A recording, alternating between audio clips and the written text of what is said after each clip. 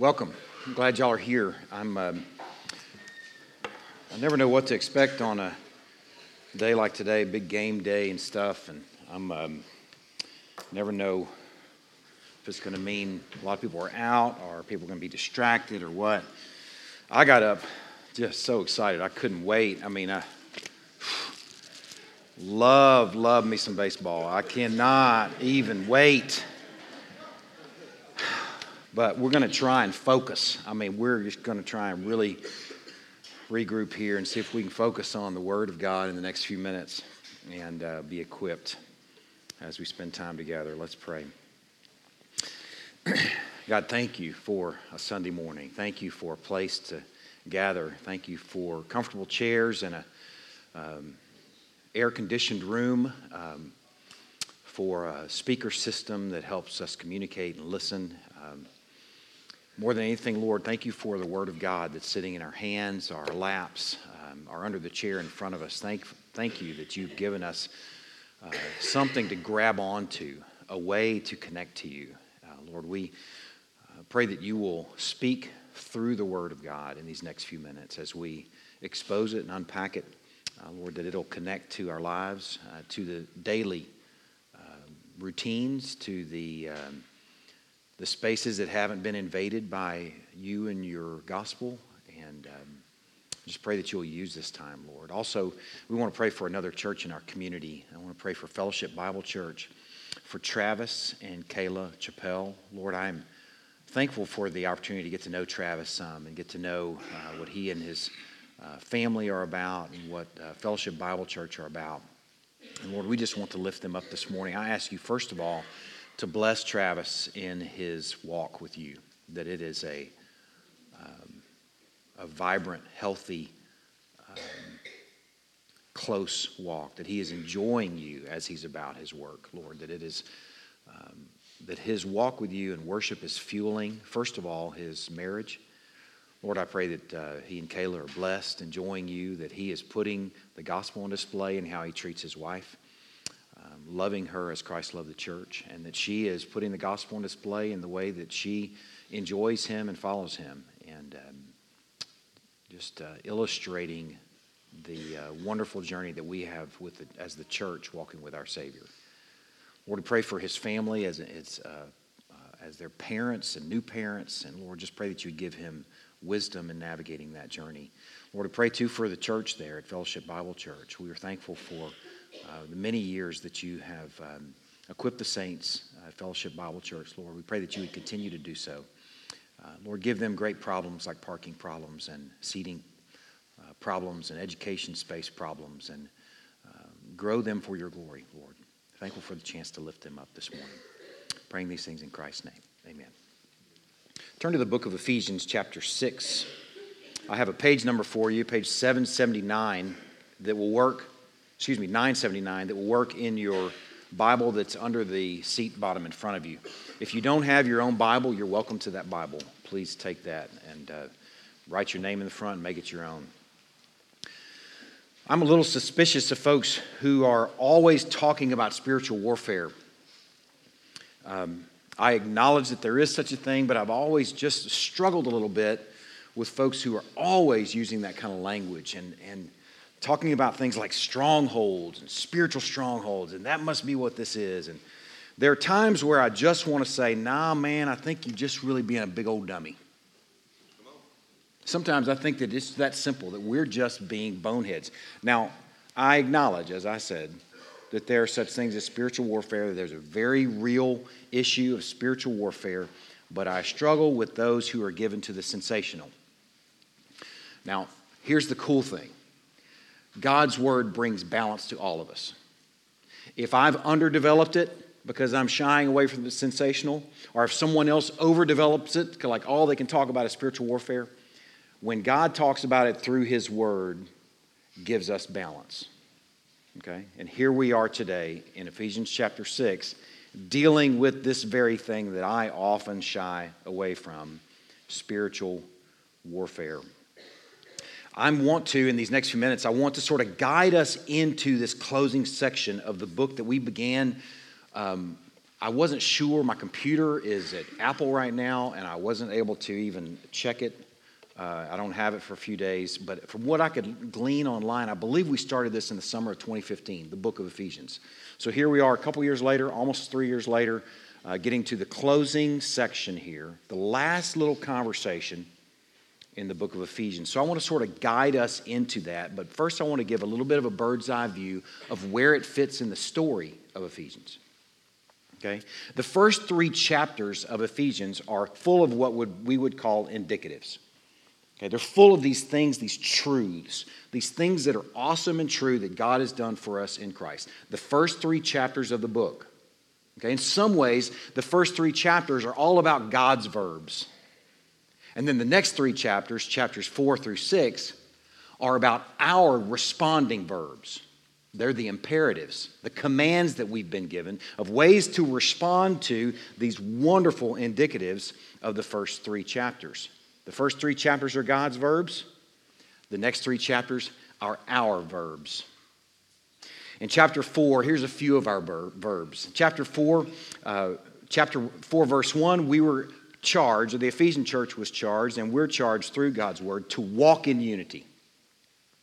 Chapter 4, verse 17, we're charged to walk in holiness. Chapter 5, verses 7 and 8, we're charged with walking in love. And chapter 5, verse 15, where we've been these last few weeks, we're charged with walking in wisdom. And that word is used throughout. Walk, walk, walk. But here in our closing section, we're given a new verb. And that new verb, instead of walking now, is stand.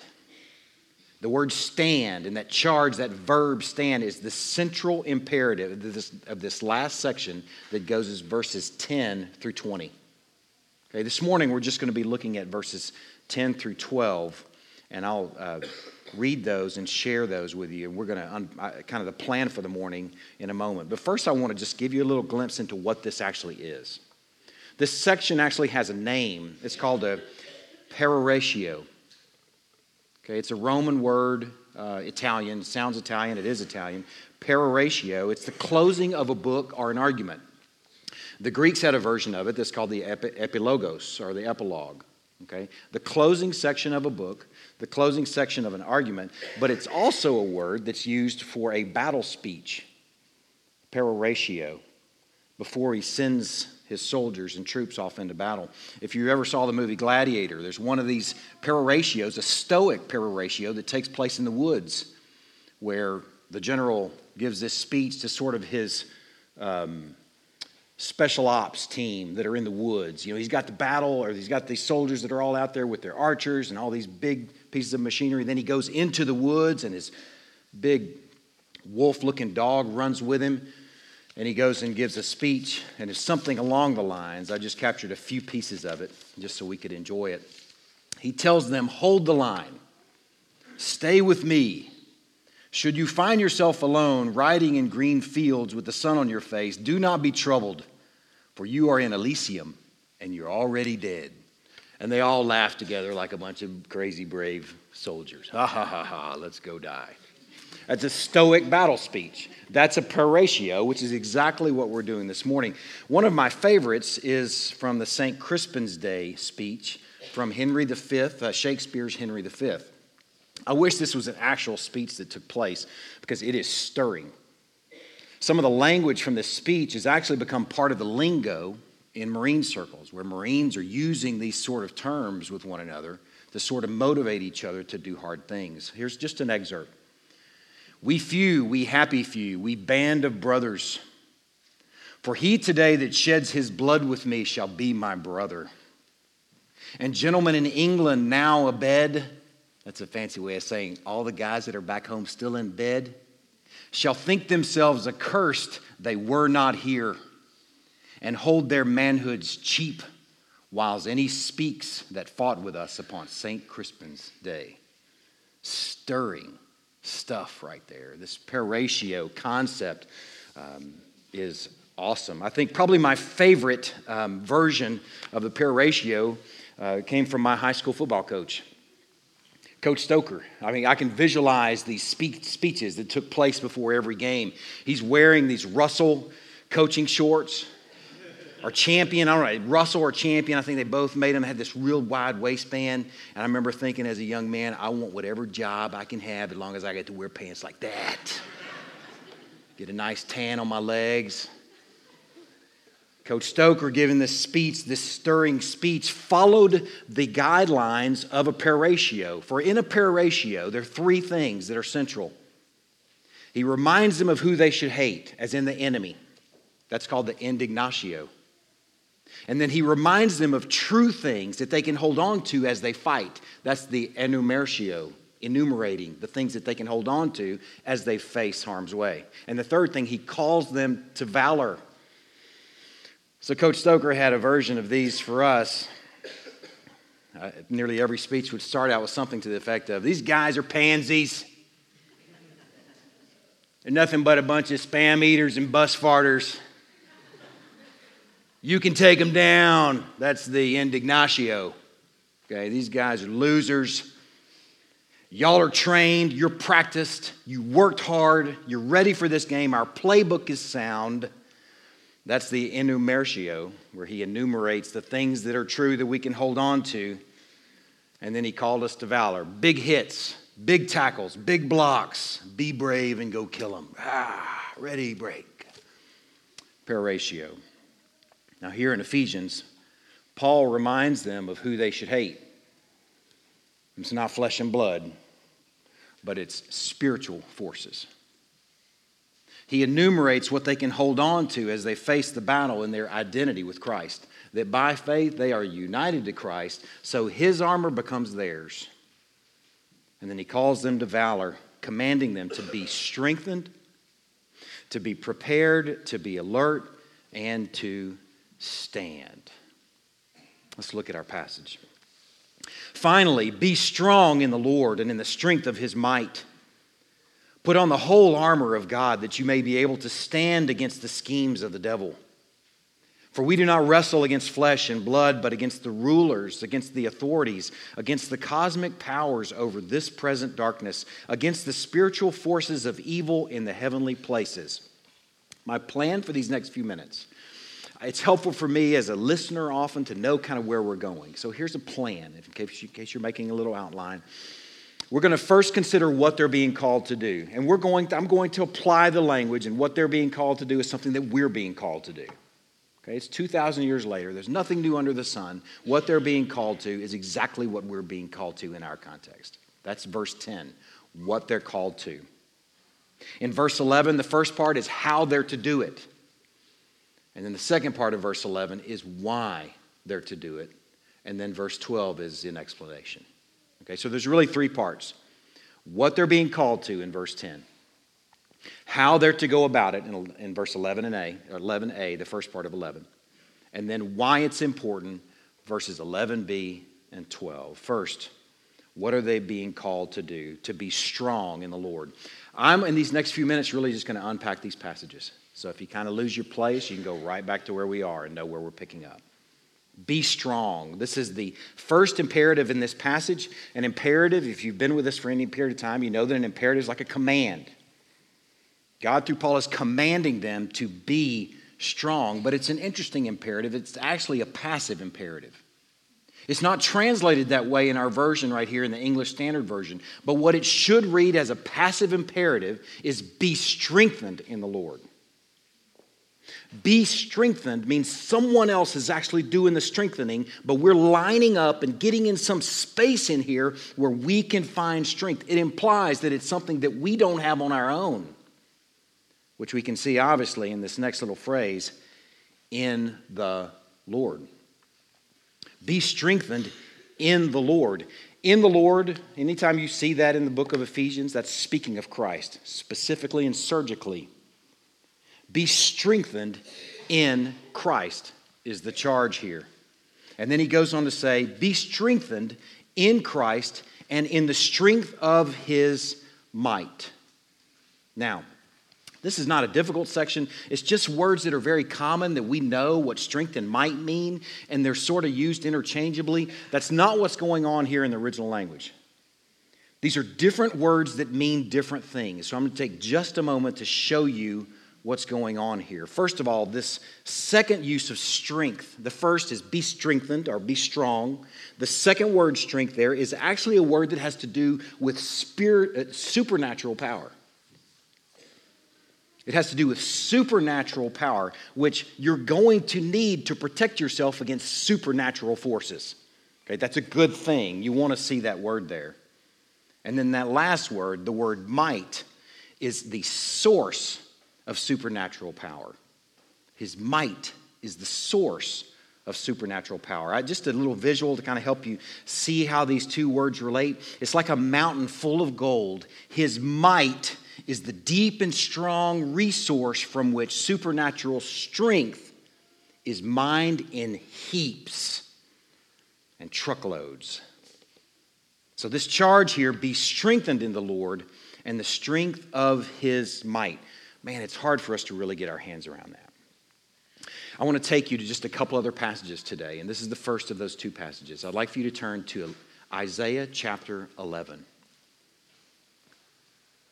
Isaiah chapter 11. It's on page 575 of the Bible that's under your seat there, the Pew Bible. Isaiah chapter 11. I'm going to take about 30 seconds and give you the context of Isaiah, which seems an impossibility. What a complex book, okay? Here's the gist of what's going down in Isaiah. This is some 700 years or so before Christ, okay? Israel is going into exile into Assyria.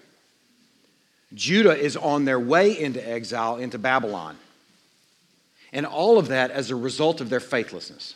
Okay? Israel and Judah, the people of God, have proven themselves faithless. Now couple that with the nations have proven themselves wicked. Now God's using them to his own ends for judgment on his people. But they have proven themselves wicked. So that's the context for this passage I'm about to read here. And it's also the context for Ephesians chapter 6 language. It's the reason I'm going over here to Isaiah chapter 11. There are a couple of passages over here in Isaiah that seem to sort of develop these articles of armor that Paul's going to deal with in this passage as we continue in these next couple of weeks. It's the go-to reference for what Paul is thinking about as he's charging the church in Ephesus to be strong, to stand, and to put on the full armor. So let's just dive in here, looking at, first of all, verses 4 and 5. You're going to see some armor sort of mentioned here, and then we're going to pan out and try and make sense of the point. With righteousness he shall judge the poor and decide with equity for the meek of the earth. He shall strike the earth with the rod of his mouth, and with the breath of his lips he shall kill the wicked.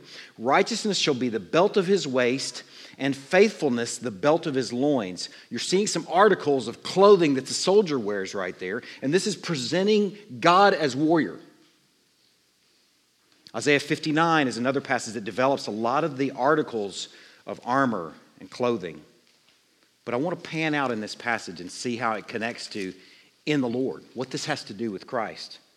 Look a few verses back at verse 1 of chapter 11.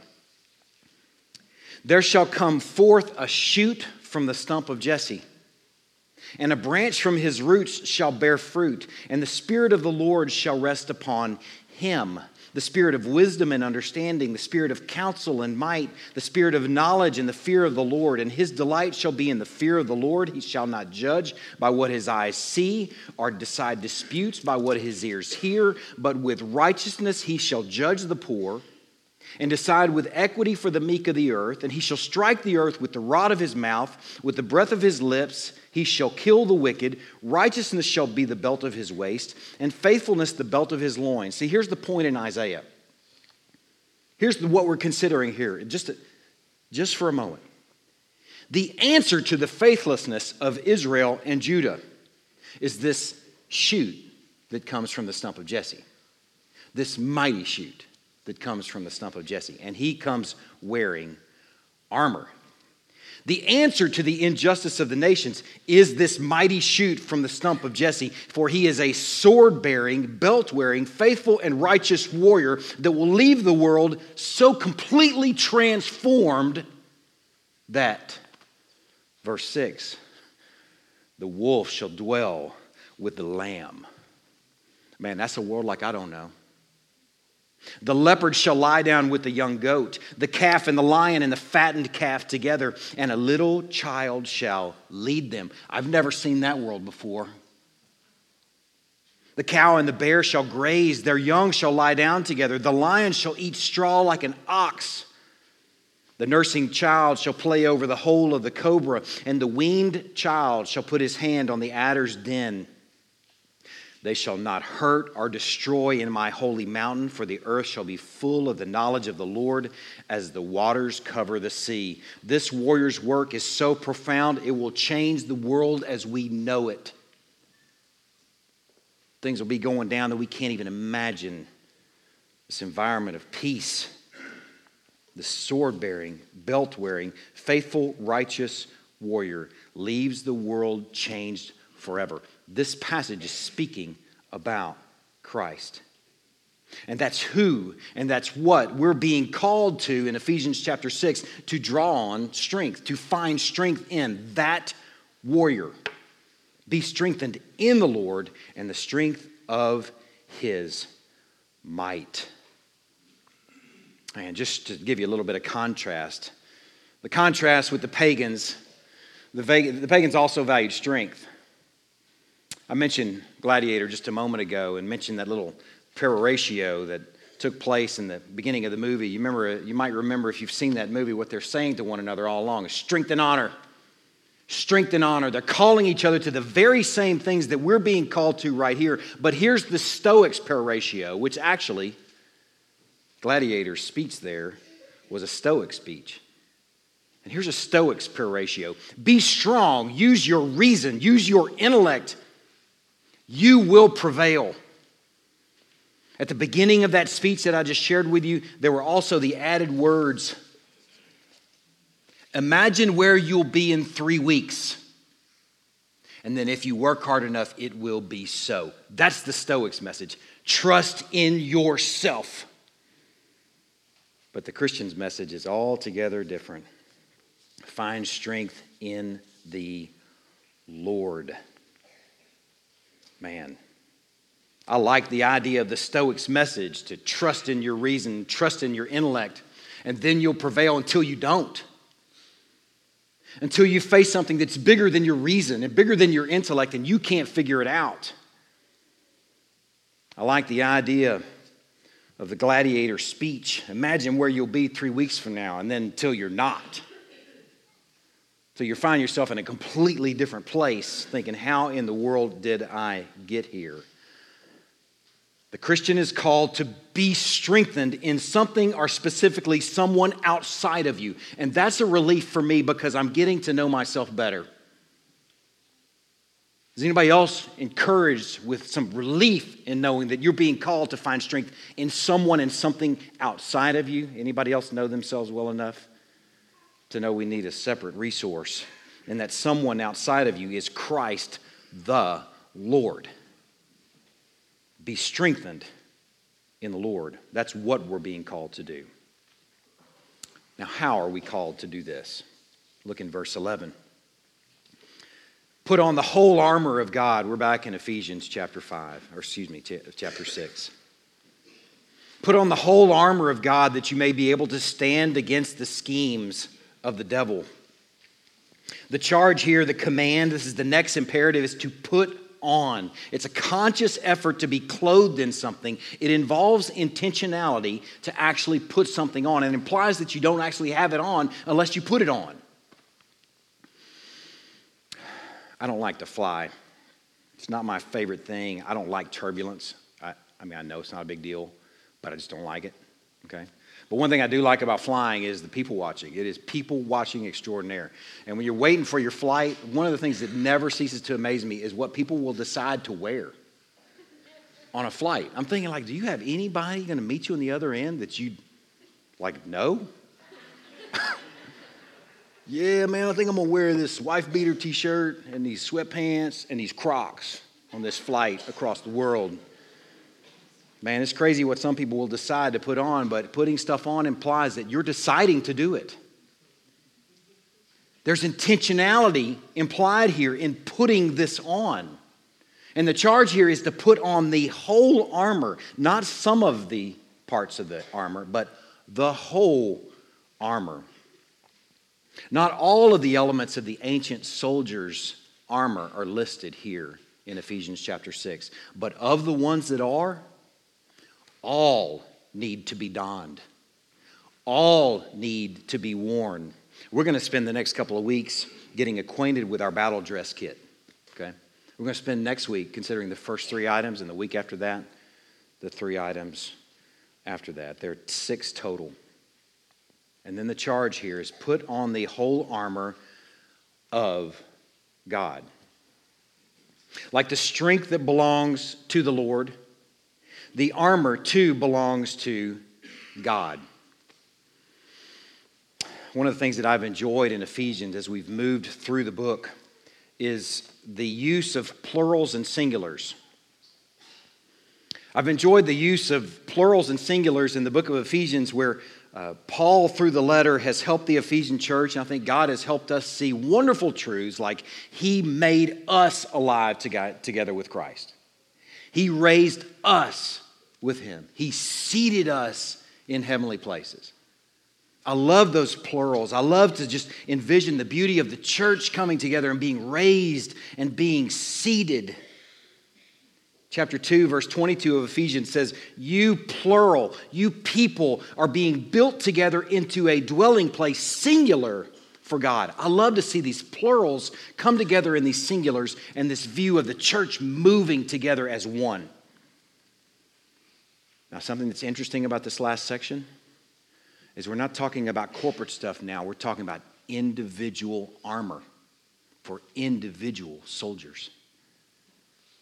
Man, I love to make much of when the church together corporately is developed, but I also want to do due diligence in making much of those occasions where He's speaking to the individual. And here He's speaking to the individual. And what's implied here is that the armor is suited to every single person. It's somehow tailored for you.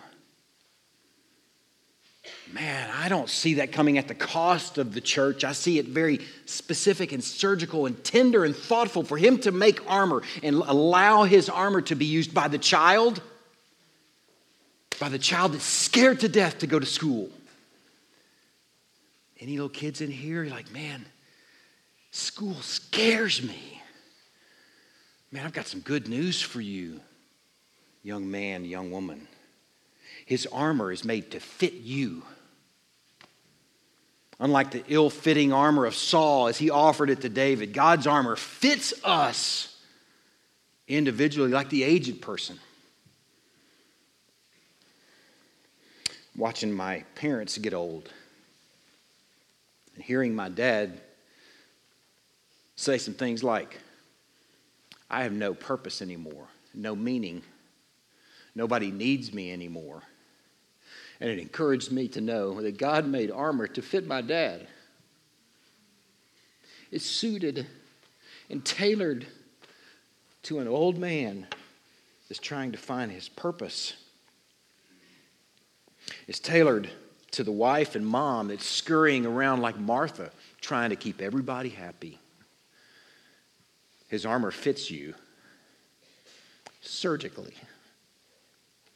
It's tailored to the husband and the father who still feels like a little boy when you face these insurmountable situations. Anybody else? I'm 50 and sometimes I still feel that way, looking in the mirror going, what I do now, Dad? His armor's for me. His armor's for you. What a wonderful treatment of this armor that it fits so specifically, so personally. Brothers and sisters, and children and seniors and youth and wives and husbands, believers, by our union with Christ, we have access to the divine armory. It's like marriage means that you have access to one another's stuff.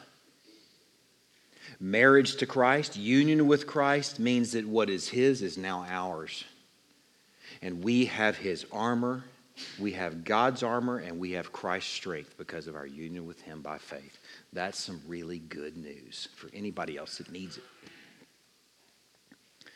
Now, the why. In verse 11, the second part of verse 11 develops the why. 11 says, put on the whole armor of God, and here's the why of this whole thing, that you may be able to stand against the schemes of the devil. Why do you need to be strengthened in the Lord and put on his armor? Well, in order to stand against the schemes of the devil. The Greek word for schemes there is the word methodia. It's where you get the word methods. So apparently Satan has a methodology to his attacks and his efforts. They're intentional, they're systematic, they're planned, they're premeditated. See, here's the crazy thing. You remember the verbs that I just introduced to you at the very beginning, or reminded you of, to walk in love, walk in holiness, walk in unity, walk in wisdom. The realization as they're being charged here to stand is there's an agent that's doing everything he can to foil your efforts as you endeavor to walk those things out. Like his whole job. That's his job. I don't think he sleeps either. He doesn't need rest. That's his whole mission and purpose in life, is to foil your efforts. And we would be unwise to underestimate him. The second place I'd have you turn this morning is Genesis chapter 3. Genesis chapter 3. You've probably read this before. We're going to sort of read it anew. I'm looking for something here, and I'm not sure if I'm going to find it. Genesis chapter 3. Familiar passage. I don't have a page number for you. It's toward the front. Beginning in verse 1. Watch what goes down here. Now the serpent was more crafty. There's a word. Okay, his schemes, his methods. He's crafty and wily. He's more crafty than any other beast of the field that the Lord God had made. He said to the woman, did God actually say, you shall not eat of the tree in the garden? And the woman said to the serpent, we may eat of the fruit of the trees in the garden. But God said, you shall not eat of the fruit of the tree that's in the midst of the garden, neither shall you touch it, lest you die. But the serpent said to the woman, you will not surely die. For God knows that when you eat of it, your eyes will be opened and you will be like God, knowing good and evil. So when the woman saw that the tree was good for food and that it was a delight to the eyes, that the tree was to be desired to make one wise, she took of its fruit and ate. She also gave some to her husband who was with her, and he ate. Then the eyes of both were opened, and they knew that they were naked, and they sewed fig leaves together and made themselves loincloths. Here's what is just baffling to me. Just consider this. He fooled one of the first two human beings, maybe hours, if not hours, days after they were created. Okay? And I'm looking in here and I'm trying to figure out what's going on here. I don't see any mention of the internet. He didn't even need the internet. You mean Adam and Eve weren't getting pinged with spam email that would take them to all manner of wicked and vile stuff? There's no mention of the internet in there. It's crazy. He didn't use culture. There wasn't really even a culture yet. He didn't use public opinion or what people thought of you or what you ought to be doing, because there was no public. It's just the two of them. He didn't use subliminal suggestion. Like we're at the movie and they flash that little thing up of Coca-Cola and you're like, man, I sure am thirsty. I think I'm going to go get a Coke. You ever seen that? Like one little slide that's so fast you can't even see it. There's no subliminal suggestion there. There's no backwards masking, right? Y'all know what backwards masking is? Man, when I was a kid, that was a big deal. Another one bites the dust. If you play it backwards, it says, start to smoke marijuana. You're listening to another one bites the dust. You're like, man, I really want to go smoke some marijuana. He didn't need any of that stuff. It's crazy. He didn't use jealousy. Who is there to be jealous of? He didn't use gossip. There's no one to even gossip. He didn't use the love of money because there's no currency even. It's crazy. He didn't ply anyone with liquor or drugs. It's crazy. This guy has our number. He used a piece of fruit and twisted a conversation that they had had directly with God. Maybe the first and only conversation they had face to face. You think he can't figure you out? What's crazy is that humankind was only hours old. He's a new student. He's had thousands of years of practice to learn about us. Man, if you don't think he has your number and that you're likely being fooled about something right now, then I would offer it's just a matter of time before you find yourself naked and exposed looking for a fig leaf. He's crafty. He's wily. And there's a methodology to his efforts. I was thinking about the way he fights, too. You know, he doesn't fight like in the Revolutionary War or Civil War fights. You ever been to Gettysburg or some battlefield and you see a movie that's all about that, and where like these guys they're all marching, column of file, you know, everybody's standing in line, they're all marching together, and everybody's in frontal assault, and whoever has the most bullets and the most bullet catchers, I guess the most bullet catchers wins. You imagine being that guy? Oh man, you got to be on the front today. All right, I'm dead. There's no maneuvering. There's no plan. There's no hiding behind leaves and rocks. We're just stepping right out there catching bullets. That's not the way he fights. It's not a frontal assault. You want to know how he fights? It's more like they fought in Vietnam with tunnels and booby traps and all kind of snares and pits. His schemes are tricky, and they are like ambushes appearing unthreatening and harmless. That's the way he moves. We've had these few years to figure out his ways. Just a few. He's had thousands of years to figure out ours. If you don't think you can be fooled by Satan, here's news for you. You already are. I don't want to make too much of him, but I don't want to make too little of him.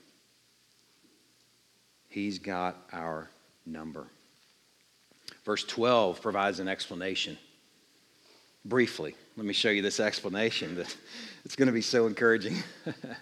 For we do not wrestle against flesh and blood, but against the rulers, against the authorities, against the cosmic powers over this present darkness, against the spiritual forces of evil in the heavenly places. For we wrestle, present tense. Okay, it's wrestling, present tense 2,000 years ago. It's wrestling, present tense now. I wish it said something like, we fire intercontinental ballistic missiles. Because that's pretty sanitary, isn't it? It's just you and that key. Put that key in there. Other guy got his key, plugs his key in, hit the button. Okay. War. Man, I wish it said, fire your intercontinental ballistic missiles. I wish it said something like, we shoot artillery at him and his forces. That'd be nice. I mean, it's a little dirtier. You're a little closer than intercontinental ballistic missiles, but you're still not right there in the fray. You know, you're firing these howitzers and stuff like that. Or maybe mortars. Maybe mortars, or still give us a little bit of distance. Close air support. Whiskey Tango, this is quick draw. Yeah, come in hot, fire for effect. The enemy's over here. Awesome. I'm still a little dirty because I can see the enemy. A little bit of danger, but I got a F-18 that's kind of doing my business. Doing my bidding. Man, I wish that's what it said. I wish it at least said, man, we got a sniper rifle. We're sniping. He and his minions and his rulers and authorities. Man, they make some amazing sniper rifles now. Like 50 cal rifles. You can shoot somebody like 2,000 yards away. That'd be awesome. But it says wrestle. It says wrestle, like hand-to-hand combat. And then it says, much to my chagrin, against rulers, plural. Not just one. Rulers, plural. Authorities, plural. Potentates, cosmic powers, plural. Okay, we're outnumbered. And we're not talking about nincompoops here because they're referred to as rulers and authorities and potentates. And again, also, by the way, they too have had thousands of years to figure out your number. Thousands of years of practice. Okay, so here's the summary. Let me get this straight, Paul. Okay, this is your pregame speech, okay? And here's your pregame speech, Paul. We're wrestling in hand-to-hand combat with ancient forces, plural, with thousands of years of practice that are, oh, by the way, invisible. So encouraging. Man, let's get out there and fight. Paul, that's a pretty terrible pregame speech. I mean, really think about what he said here. It's a spiritual battle against a sort of like spiritual mafia. And not only are Satan involved with his wily ways, but he has a whole host of bad guys deployed to do his bidding. Man, this present darkness is a nice way to put it. That's the title of this sermon. This present darkness. It sounds like pretty hopeless odds, doesn't it? I mean, let's just be real honest. Outnumbered by guys who've been doing it forever, who are, by the way, invisible, doing hand-to-hand combat. Sounds like we're toast, but here's the crazy cool thing. The tone of this passage as Paul is presenting it, he's just listing these insurmountable odds, but he's listing them as a matter of fact. He's not listing them fearfully. He's listing them confidently because he's confident not in his own strength or his own schemes or his own efforts, but he's confident in the Lord's strength and God's armor, believing they are enough. Man, I love it. It sounds like we few, we happy few. I love it. It's a great speech after all, because it's pointing us to things that we can truly trust will give us strength. Man, either we're delusional or we're part of the greatest power this world has ever known, the strength and might of our Lord. Now, I really only have one point this morning, and this is it. It's a thought, more a thought and a question. I think the only thing worse than being in harm's way is to be in harm's way and not know it. The only thing worse than being in harm's way is to be in harm's way and not know it. Paul had a clear view to these invisible forces. And there's the sense in the way it's communicated to them with not a lot of supporting evidence that they too had an awareness of dark spiritual forces that push back. Here's my question to you. Are you aware?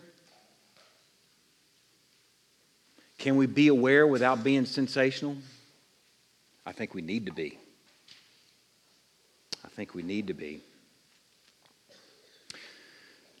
I like to go to movies with Christy. I love me some chick flicks. I mean, I really, really love me some chick flicks. Not so much, but I'll go. If Christy wants to go, man, we're there. We're going to go see a chick flick. I can't remember the last time this happened, but we should do that sometime. But I want you to imagine you're in a theater and you're watching your favorite chick flick. And you know how this goes down. You're in a movie where it's kind of quiet, like this real tender scene, And then next door you hear like war, like in the theater next door. Bruce Willis is blowing something up. He's in all these movies, man, all shooting stuff, blowing stuff up. He's been hit by a car. He's been thrown off a building, fallen out of a plane. All kind of crazy action going on next door. My hope this morning, was that as we're living our little movie over here, that we would realize that there's another thing going on around us. And it's not next door in that theater, but it's actually around us and actually in our theater.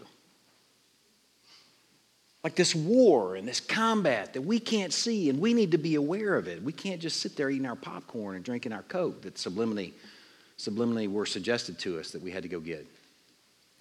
We've got to be vigilant. We've got to be aware.